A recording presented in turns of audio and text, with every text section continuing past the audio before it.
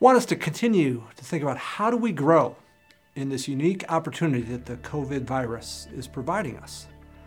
I want to center our thoughts on Psalm 50. The nation of Israel offered sacrifices to God, and somehow they thought they had something that God really needed.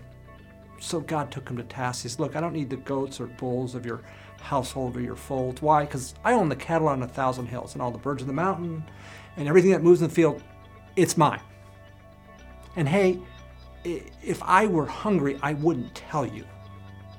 Do you think I eat the flesh of bulls and drink the blood of goats? Rhetorical questions. No, I don't. So I don't need anything from you. But verses 14 and 15, here's what I'd like. Here's what I want. Don't need, but want from you. Offer to God a sacrifice of praise. Hey, these are hard times right now. But let's continue to give thanks to God. He goes on, make your vows to the Most High. Then catch this, verse 15. I think this is appropriate.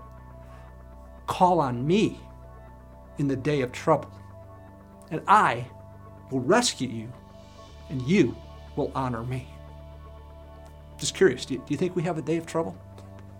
Yeah, probably like we haven't had in this country for 80 to 100 years, depending on how you see history.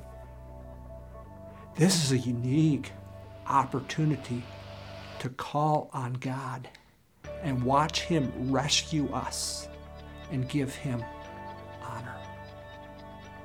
So what I'm suggesting is, let's take hold of the opportunity.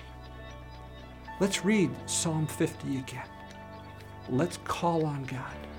Believe that He'll rescue us and give all the honor and glory